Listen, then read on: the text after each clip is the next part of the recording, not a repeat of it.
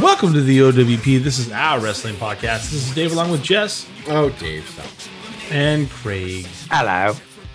Bringing you our perspective on the world of professional wrestling. No inside sources, no ties to the industry, just stories from the diehards, sharing opinions with you. And now on to our topic today, trendsetters, the Dynamite Kid. Hit us up on Instagram at OWP2019. Click on Linktree. You can find us on several platforms, including Apple, Spotify, SoundCloud, YouTube, iHeartRadio, Stitcher, and Google Podcast. And anything we talk about is inspired by the WWE Network. So do yourself a favor and get your free month today to watch anything WWE, WCW, ECW, and more. Guys, will this particular trendsetter be Dynamite? I hope so. I hate you for saying that. I see what you did there, Dave. Yeah, so I didn't want this to be a legacy. This is the debut of our new series called Trendsetter. I think this will take off. I like starting off with this because it's not that I don't think that he's good enough to have a legacy. I think that there's a lot of stuff about Dynamite that's not positive per se. And I'm not saying it's because I think he's a bad person, because I don't know him as a person. But I think that when we do a legacy, it's of somebody of super significance, and he is significant for a totally different reason. Dynamite Kid was, or Tom Billington. We do legacies on people like, Hogan and even Vader to a certain extent. We did do a legacy. It's people in America who we got familiar with. Dynamite is very familiar to American wrestling fans, but really for the wrong reasons. I started watching wrestling in very, very late 87, / beginning of 88. I knew him as one half of the British Bulldogs, and that's all I knew him as. And he would do that cool snap suplex, right? Like in that headbutt from the top rope. And those were the two things that I remembered. But in WWF, I would learn as I got older and got to know the industry.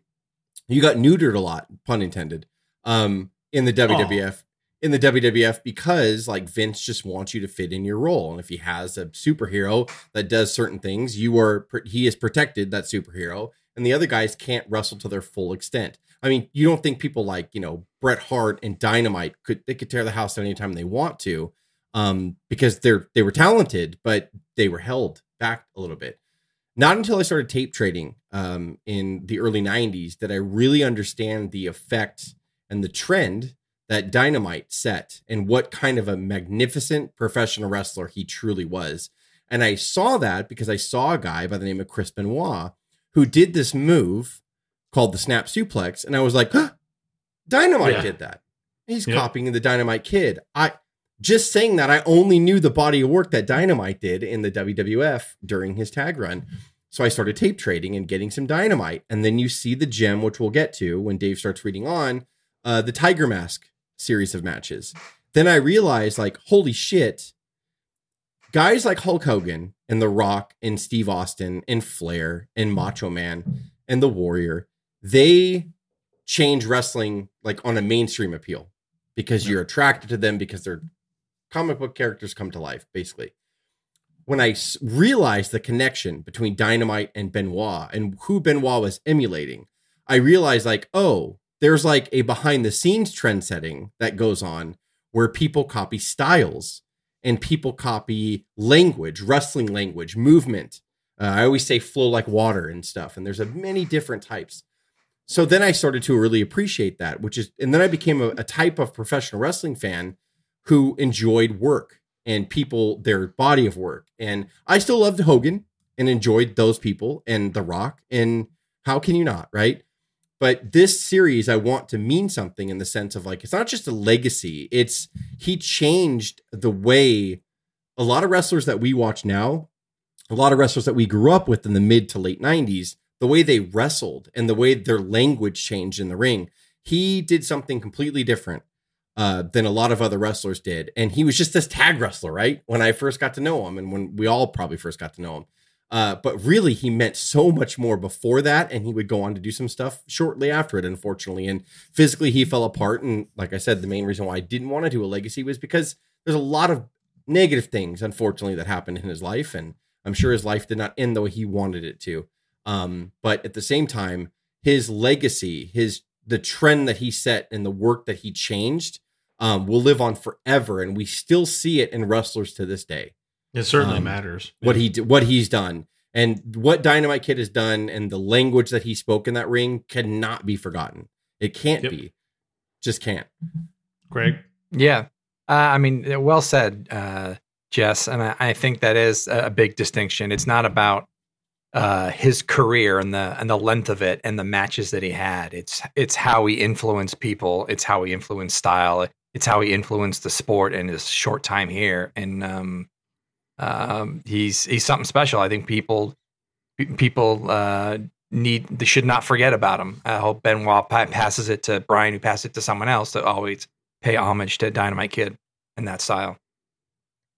I love it. Well, let's jump on into it. And you can read the prefix, Dave, here. Like the first is called Wrestling Style, because I want the trendsetters topic to be, again, not like legacy where you're just, talking about where they were born and where they started or whatever. But I want it to be noted that we're going to dive into his wrestling style, which is super, super important. Yeah. And I want to dive back a little bit, legacy fashion, to how he got it. How did he move like this? How did the Dynamite Kid get wired the way he was wired in the ring?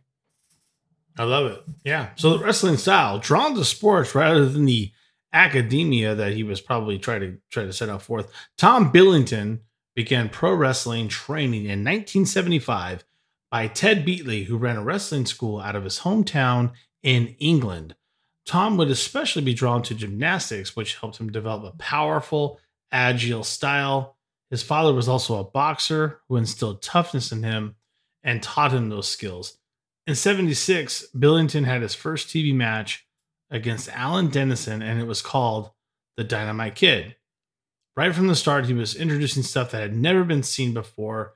Even as a green rookie, he had such unique movement while he was in there. Pretty good match, right? This match is actually on YouTube. Alan Dennison, and Craig can talk about it more. The wrestling, Craig is from England, and the wrestling that he remembers growing up was a very shooting style type of product, and they had rounds like boxing. So it's really foreign to American audiences. So this match actually has rounds. Introduced you in the red corner from Denholm, the Yorkshire strongman, Alan Dennison.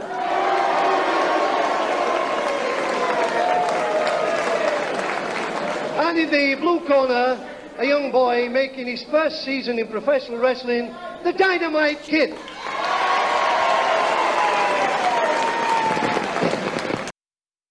He is so fucking young here, Dynamite, in this clip. And he's super skinny, but it's this old veteran that he's wrestling, right?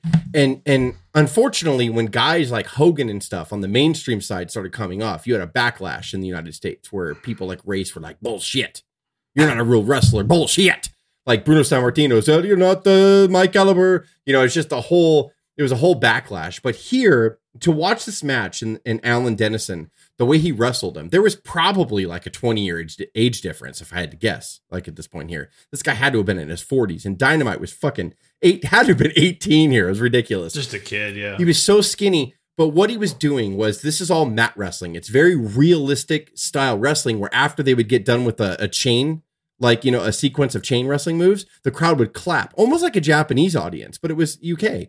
And so he would get up, but Dynamite would always do just like a flip to get out of the wrist lock or whatever. And he did a lot of really tight moves. It wasn't acrobatic-y. I never thought that for a second watching this. I always thought like, holy shit, like It wasn't the flippy flip. he was doing tight flips. If he had him in an arm bar, he would just do a flip in the context of the space they were taking up and stand up on his feet and get out of it. It wasn't like like a big flip. Flippy shit for flippy shit. It was a counter. Yes, right. And then Alan would go to whip him into the ropes, and on his way, so if I'm Irish whipping you, right, and I push you up against the ropes and I whip you, on the way to the other rope, Dynamite would do a front flip, come off the rope, and have a counter ready. And you saw this Alan guy, the story was told brilliantly. He's trying to work it out. They acknowledged the fact that they were so different in age and that this is a new guy.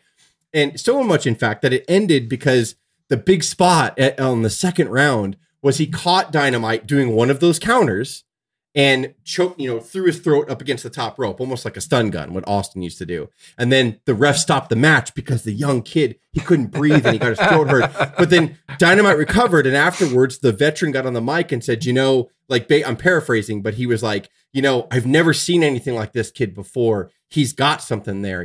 I got him tonight, but like, he's something. He's the youth. He's the guy that's good. He's going to learn from this. Nice kid out with the head. Oh, missed him this time completely there, and a bad miss, and landing on the top rope, throat first. And a kid may not... Oh, my gosh, that's a pity if this bout's ended now, because it was just getting really interesting. But I'm afraid, no, the referee isn't even counting.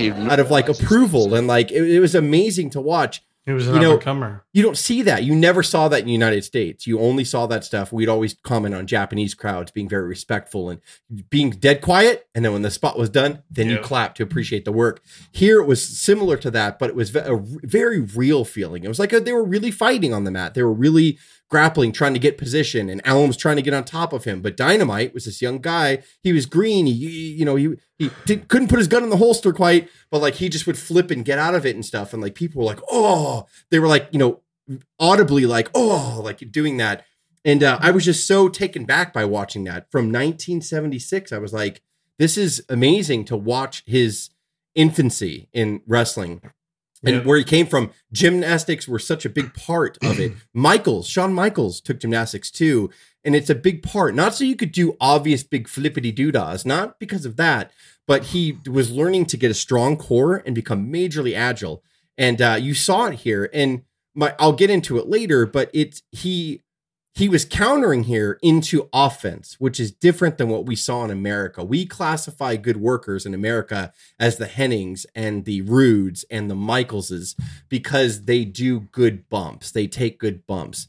Dynamite was aggressive, and he turned his gymnastics into offense. And that was what was such a standout to me about Benoit, who I saw first. I saw the Dynamite Kid first in America, but I appreciated what Benoit was doing. And then when I realized he looks just like Dynamite, and he was built like him too, by the way, I would go back and watch Dynamite and I was like, oh shit, Benoit got everything from Dynamite. He was small, below 6 foot. So he was like, I have to be explosive with my offense instead of my defense, which we were used to in America. A good worker is Flair, who bumped for everybody, right? Sure. And adapted their style. And that is a good worker. I'm not saying it's not, but that's what we got to understand. This is good different. Like I said, it's back here, it was he was super aggressive here. Craig, I'm sorry. I think I cut you off. I know you wanted to say some stuff, Craig.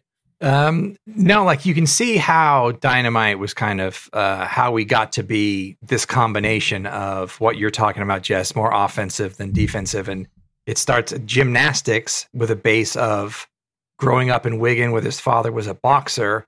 And Wigan itself is a place known for the heart dungeon of England, right? Wigan was a city, industrial city known for shooters, where I think he first started. So imagine having a dad as a boxer, toughen you up, actually being probably 13, 12, 14 when he's in these Wigan gyms, actually getting stretched and shot. And what an amazingly tough guy that is, with the finesse and of a gymnast and a ballet. So you put those things together, he must have been one of the most fearless guys. I mean, for his size, and the more you read about it and how with the Bulldogs, he controlled Davey. He was the leader, and he was always the alpha. I mean, a background of toughness led to, I think, gymnastics plus fearlessness, right? He wasn't afraid of anyone or anything in the ring. Yeah, I think so. I don't think Dynamite was afraid of anyone at this moment. After being, to Craig's point, after being scouted by Stampede, he moved to Canada, where he was getting literally getting stretched by Stu Hart in the dungeon. Boy, oh boy, that was so close. I have seen so many close counts in this one. Pile driver, can he pull him up? He can't pull him. No. Minute and 20 seconds left. In 1979, Dynamite was booked on his first tour of Japan. Shortly after that tour, Stampede Wrestling would begin a business relationship with New Japan Pro Wrestling, and Dynamite would wrestle there from 1980 to 1984. And it was there where he continued to dazzle in the junior heavyweight division and incorporate skills he learned in England, Canada, and Mexico. He then began the feud that would eventually change American wrestling. So before we get into that, we talk about the Jerichos too and a lot of other people, but the more places you can get to and learn different styles, the better off you're going to be. I think, like I said, Dynamite had some things that were kind of unfortunate for him and for others. If he could have kept it together, you could easily see a Jericho situation. He was all over the world. He's learning from everyone. We always talk about those New Japan Pro Wrestling guys that can get over there and do work and come back to the States, usually bring back something pretty special. And Dynamite was no exception there, right? It's bittersweet, whether it's a legacy on someone of Dynamite's caliber or this style, trendsetter kind of topic to talk about, because I fell in love with that wrestling, and I wasn't even around that wrestling a lot because I grew up in WWF, so it was a cartoon all around me. But as a fan, I just was gravitated to it. We'll never see it again. We can't, because all the territories are dead. And, as much as you admire the NXT system and the way the training facility is in Florida, it's amazing. It's state of the art. There's no question. You cannot beat touring Japan, touring Mexico, like these guys did back here. Jericho and them were like kind of the last class really that did it on a big scale.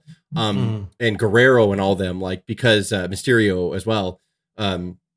Like you just, it was dying out then. And then after the Monday Night Wars ended, it was just like New Japan was dead for a while, like it just wasn't anything special. And then now New Japan is, really back in a big way, but still American wrestlers, like they have to leave the WWF, leave comfort, leave big contracts to make the choice to be like, I got to go. That's why I appreciate people like Moxley and all them. Like they're like, we love pro wrestling.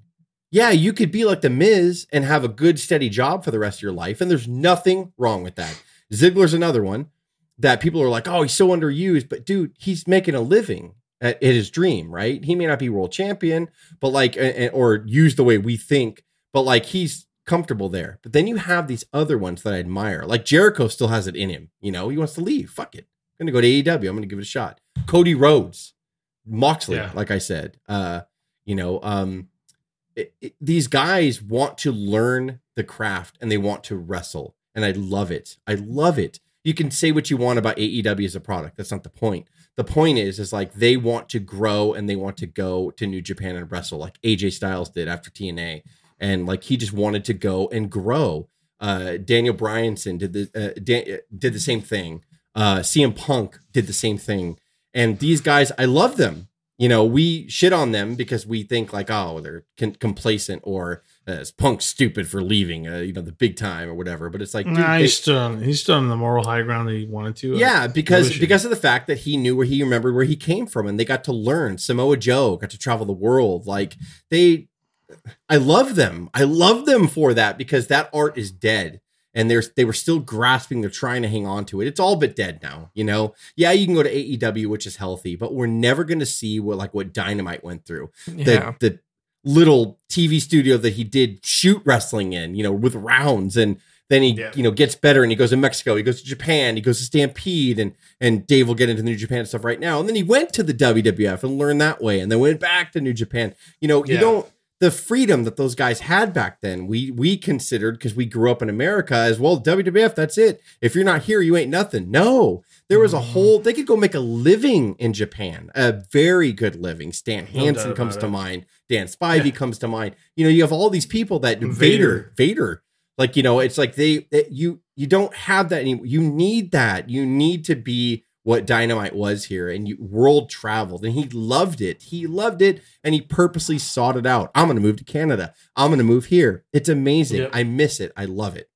So here's the feud that changes it all. On April 23rd of 1981, he would take on Tiger Mask in the first of 7 classic matches between 1981 to 1983. To say those matches defined an entire generation of wrestling would be an understatement. The entire WCW Cruiserweight division was a product of that. Paul Heyman trying to make ECW not just hardcore when he brought in Guerrero, Malenko, Benoit, all those people. Jericho. This all came from Dynamite Kid. Like it really did. And I'm not, there's a lot of people in Japan that did wrestle like him. So I'm not trying to shit on other people, but I'm talking about the influence he brought to America. That's the importance. That's the link. We're going to talk about the Tiger Mask matches now, but I mean, like, you go back and watch any of the Tiger Mask matches from the years that Dave just said, it is what modern wrestling is now, like, in the sense, not a throwaway spot fest. They had storylines. Each one of these 7 matches, there was a point, I think match 3 and 4, where Dynamite was flirting, turning with heel because he just could not beat Tiger Mask. So he would get an object and he'd go in the ring and the trainers would stand up on the ring. Don't do it. Don't do it. And he'd pretend like he's going to hit Tiger Mask and throw the object down and the crowd would cheer because he took the high road. Like, and it was awesome. Every match of their 7 matches had a different story, like, that they were telling in it. Not just the different spots they did, but the whole energy going into it. What was what was the mood of both wrestlers, you know? And like, I go back and watch it. You can watch a match from 1981 for fuck's sake and be like, am I in 2018 or am I in? Well, that's what I was going to say. I think you could take some of these matches from Tiger Mask and Dynamite and plug them into Ruthless Aggression time frame, and easy. And people, aside from the granular video, people probably wouldn't be able to tell the difference. No, and that's the compliment. Like, it's not exactly. I know a lot of people say now it's so spotty, and it is different now, but it's a derivative of that. Daniel Bryan, or Bryan Danielson, whatever you want to call him, he was a huge product of Dynamite Kid. Chris Benoit is the most obvious. We say that. Eddie Guerrero was another one that also grew up in a wrestling family, but he enjoyed Dynamite. He took a lot of that stuff. The 3 snap suplexes that he ended up doing, he ended up watering them down and doing them slow and deliberate in WWF. That was all a product of Dynamite Kid. Dynamite Kid, I can't say enough. Like, when I went back and my eyes got open, I'm like, this motherfucker that I just knew as a tag wrestler is actually a singles, like, pioneer. Yeah. Like, there's everyone that was below 6 foot, he was their hero. Yeah. Right? There's not a wrestling biography that doesn't mention, or like a shoot interview with the best wrestlers in the world and everyone that you love, that doesn't reference Tiger Mask matches and seeing them and how that inspired them to, like, change their style or be better or become a wrestler. It's like it's the common thread of everyone that we like love mentions Tiger Mask and Dynamite Kid. And how far behind revelation. we were in the States, though, right? Like, in 95, we were frustrated that people like Guerrero and Jericho and Benoit just fucking, if they're in the Cruiserweight division, they're fine. But once they get outside of that, they fucking get shit on. We'd get so mad. Like, we were fighting, and finally, that moment when Guerrero and Benoit were super watered down at WrestleMania 20, they finally got to have their moment. That was emotional to us because it was all those years before that we were like, God, let that wrestling shine. God damn it. Stop it with the Hogan. Stop it with the big guys. Let these guys do their thing. This is what we want to see. We had to fight. We didn't see that until 2004, where it finally got celebrated, right? Saying, fuck, like, where you really saw it. You're talking about 1981 and 1983, and in America, Vince finally's like, okay, in 2004, like, Jesus Christ, like, and we were crazy. Cheering hard. We were mad when fucking Benoit would lose in 95 because we're like, God damn, how do you not see he's like the best wrestler you have?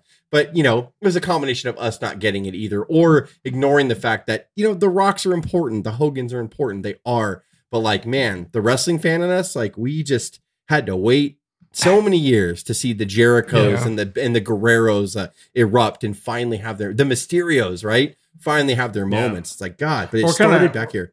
We're kind of stepping into it, but it was in Japan. He often used a flying headbutt from the top rope, made famous by Harley Race, who would execute that move. Harley Race would just kind of fall into it, Dynamite would jump over half the ring to perform that move. Yeah, Race would get up there. Race is not given enough credit when Literally he was just younger. fall. Yeah. For his fucking bumps that he would do. We mocked him a little bit in 87 when he was a step slow. But in the early 80s, like Race was doing some crazy bumps for a guy who was a bigger dude, you know, but he would do the headbutt. He'd slam his opponent. He'd get on the top rope, but he slammed him close and he would fall just Falling from the top headbutt, rope, just fall into it. It was impressive. It was cool. But he would fall into the headbutt. Like Dynamite would slam them on the other side of the ring and be like, oh, why is he going to the opposite fucking corner? And he would get on the opposite corner and dive from one corner and headbutt and fuck himself up, by the way, in real life. Like, it's what led to the problems, you know, that he had later. Neck and his back. His major back issues. And, but man, like I remember him for that. Yes, we all remember the cute little snap suplex he would do, but that diving headbutt off the top rope, or Davey Boy would pick him up over his head and throw him into the headbutt on it when they did their tag team move. Like, I'll never forget that, man. Like, Dynamite was just fucking, whew, like, he was short. He was way smaller than Davey Boy as far as height wise, but like, when he got in there, you're like, oh shit, like some stuff. And that's just his American watered down version of himself. Like, he was injured a lot in his WWF run, and we didn't even know it, right? Like, we had no idea that watching Dynamite in 87, why the fuck was he in a 6-mag at WrestleMania 3? Well, he was because he was fucking hurt. He had to be barely carried to the ring. He could barely move. We didn't know that, right? But when he got in there, though, for that 30 seconds, snap suplex, headbutt, like he hit his fucking moves, and like, you know, or that stiff clothesline he would do that broke Foley's jaw. All the pain pills in the world to hit those two moves and get back out of the ring. And you know, it's you sound like you're joking in the sense, but it's tragic. It's true. Right? It's tragic, and it's true, and it's tragic, and man, like it's that headbutt. You know, Race has been in shoot interviews before he passed. Was like, I regret doing that move because like people started copying it, and he was like, it hurt me. You know, like that took my spine and stretched it often. And he was like, imagine if you dive. He's like, I see these guys jumping off and doing it now, and they're suffering bad from it. You know, and it's like you just don't realize it until you can't walk, till you pinch your first nerve, and you're like, oh, I'm known for doing this diving headbutt. I got to keep doing it, right? Like, you know, but it's not good for you, and you pop some pills, and it's a drain. You start spiraling down a drain. Well, let's shift gears here. We'll talk about wrestlers and fans who were influenced by Dynamite Kid. Unlike the WWF in America, Japan valued and often highlighted the junior heavyweight division. Their product was a more physical style to give the appearance of realism. The magic that the junior division brought was an acrobatic style that distinguished from the big heavyweights.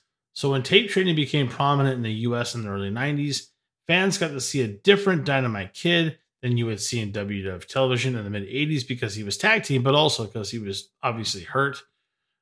When fans were able to see this style, they immediately started noticing wrestlers like Chris Benoit, who was really noticeably crafting his style, just like Dynamite's. Eddie Guerrero also incorporated that style, as Jess said earlier, to his lucha background. And then later, you get an entire crop of wrestlers that would adopt the style in America. Bryan Danielson, or Daniel Bryan, as Jess has also stated, Samoa Joe, AJ Styles, Christopher Daniels. Oh, God, I miss him too. But don't forget about Samoa. There he goes! And he goes over the top! And he nails the ball! You gotta be kidding me right there! Twisting suicide dive by Samoa Joe! Get this replay! Look at this! Bam! All three men are laid out after the 280-pound Samoa Joe went crashing from the ring down the floor. And Joe's up to his knee. And others like him would emulate what was the Dynamite style, and that flowed with his timing and his footwork, the snap suplexes, the high aerial maneuvers. Dynamite inspired all of that. So the people you're seeing today, you're like, wow, that guy's good. You got Dynamite to thank for emulating that style. And when I watched, we talked about that his match early on against that Allen gentleman. When I watched their armbar work and everything, like I thought a lot of Ring of Honor and Brian Danielson, excuse me. Brian Danielson. I'm so used to saying Daniel Bryan. Christopher Daniels too. Yeah. And Christopher Daniels, and when they were in the Ring of Honor with CM Punk and Samoa Joe and Christopher Daniels and Brian Danielson, they would do mat work like that. And so when I watched that video in preparation for this, because I'd never seen that UK footage before, I was like, oh my God, like that was those 4 or 5 big wrestlers that I named, that when Ring of Honor was that in that 5-year period where Ring of Honor was like, that was the indie darling promotion, right? Yeah. That was the one that you had to go watch. That was the next generation of wrestling. I was like, oh my God, we already saw it and we had no idea. We had no idea that Dynamite already gave us that. But it took all, until 06 or 07 for Ring of Honor to finally like get the attention of hardcore wrestling fans, like that were not hardcore like ECW hardcore, but hardcore that were, we were tired of the Goo Goo and the Gaga and the bubblegum. We wanted, WCW was long dead. So we wanted selection. We wanted variety, and we saw Ring of Honor, and we saw those guys do that. And when I watched, Daniel Bryan and Samoa Joe and CM Punk and Samoa Joe and Christopher Daniels and Daniel Bryan, Christopher Daniels and all that. And I watched, and AJ, I watched all that stuff and I was like, man, like that's so good. Mat work, and they're bringing mat work back and, doing all this, and they're starting the matches out a little slow, and they're starting out with, catch as catch can wrestling. And then they got into high spots or whatever. Just beautiful, beautiful. And then when I watched this stuff from Dynamite, I'm like, oh my God, like it was under our nose the entire time. He influenced even into the late 2000s, Dynamite Kid, his style was still everywhere. And he never gets that justification. He'll never get that honor because Vince just knew him as a tag wrestler. And Vince did. Yeah. I don't want to, I'm not being a dick to Vince. He didn't really care about what he did outside. He was the British Bulldogs, and we all remember them. But like I don't remember them as blazing a trail. But when you go back and you study, please do, by the way, if anyone listens to this, and you like wrestling, you really like pro wrestling, go back and watch someone like Dynamite or Tiger Mask or Jushin Liger or Muda even, and you'll see like it's been around for a long time. So I'm glad you caught Ring of Honor, and that's what made you a wrestling fan. That's awesome if that's what it is. But go back and learn how that came about. How those roots were. And not only the wrestlers that you've talked about, he influenced. He actually, there's a story. He made Bret Hart. Really. When Bulldogs were going to lose the title, he was hurt. He was in hospital, and he wouldn't lose the titles to anyone but Hart Foundation. And he was basically, I think, carried from the hospital to put over Hart Foundation and Bret. And that was the beginning of Bret Hart. From their bond in Stampede, we didn't cover it, but Dynamite and Bret had great matches with Bret as a rookie almost. Like, that's how good Bret is too, by the way. It was a great match for Bret Hart versus Dynamite. They had ladder matches. Like, forget Shawn. In dark matches and stuff too, in WWF, like when Davey Boy would be injured or whatever, or Anvil couldn't make a shot or whatever.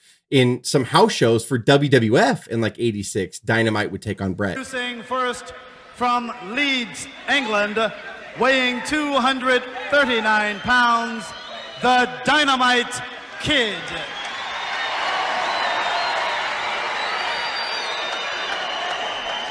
And from Calgary, Alberta, Canada, weighing 235 pounds, Bret Hitman Hart.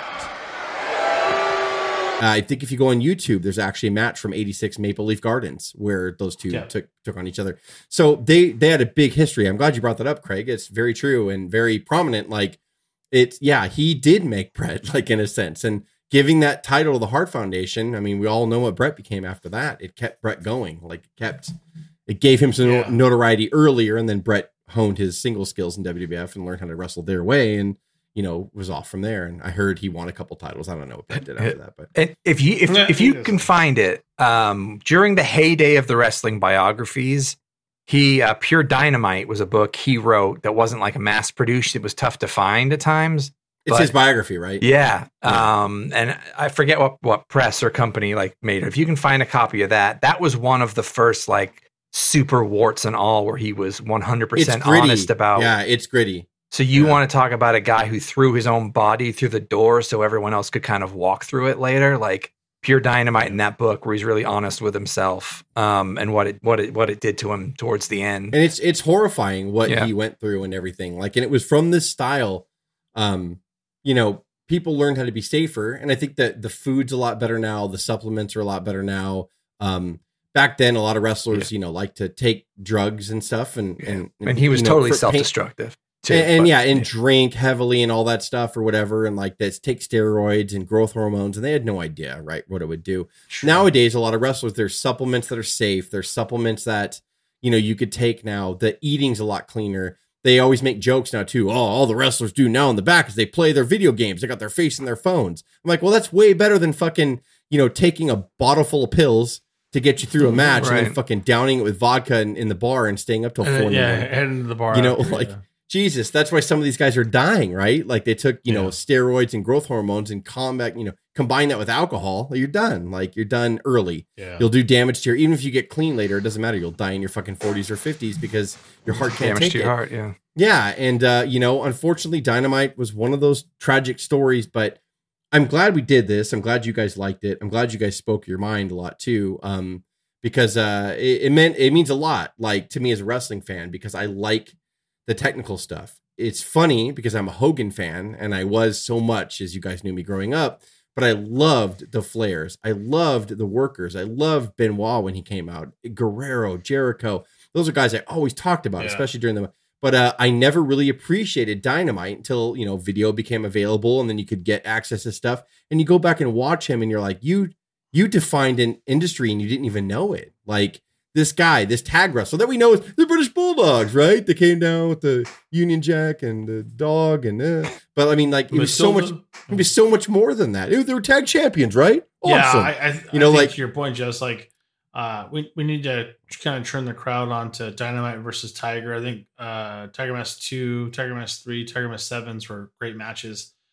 Just to give you an idea, they're all available. You can find them on Bing. You can find them on YouTube. And the cool thing is about the 7 matches is like you could see him get better. Their first 2 matches were them feeling out. So it wasn't like, I remember their first match specifically and reading a lot of comments on it. And the first like half was brilliant. And then the second half, a lot of people say kind of fell apart because they were making the formula, right? Like they were making the way we view modern wrestling now, they were making that back in 81. Like, and then their second match was a little better and then it had a little different thing to it. Then their third match or their fourth match, whatever, which one was a little different. They decided to do more aerial than ground. So by the time they got to their 6th and 7th matches, which Dave Meltzer, I think their 7th match is the famous original 5-star match that he gave or whatever, something like that. It's like they got better and better. And when you got to match 6 and 7, you were seeing masterpieces. You were seeing these 2 guys that took 3 years to literally define a style of wrestling. Even saying that is like, what does that mean? Like, it means everybody you liked after that probably was influenced by him and Tiger Mask, to give him credit too.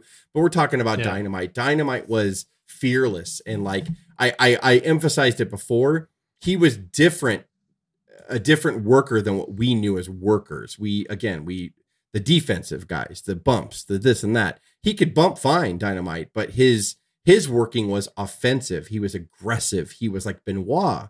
He was like, they would do their offensive moves. You're like, oh, like what a snap on that clothesline. What a snap on that suplex. And Dynamite developed that. Like he brought that to the US because he brought it to the US by chance. He was like that. That was in him. That's the way he wrestled. But we got lucky and got to see him here in a watered down version to catch on and go, wait a minute, what did he do before that?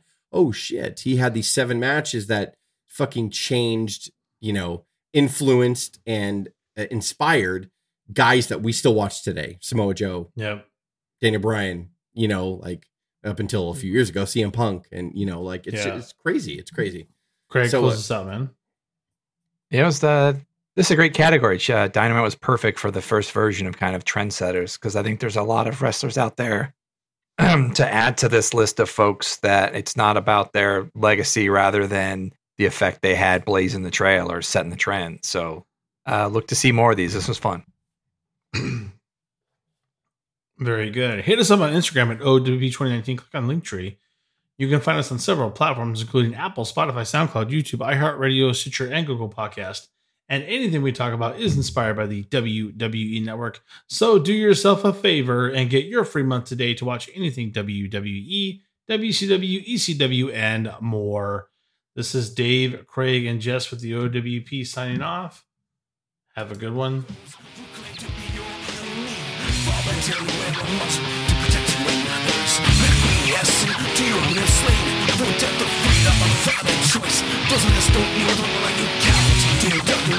This world is wrong to be.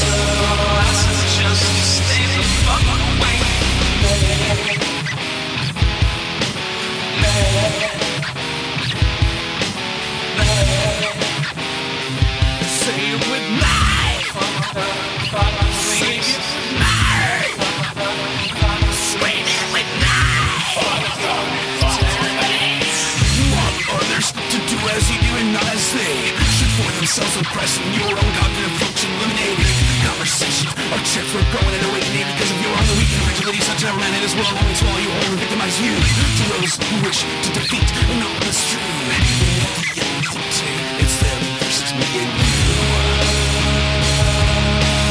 Let me make something really together. No, very hopefully. My folks know no presentation, but I suggest stay the fuck away.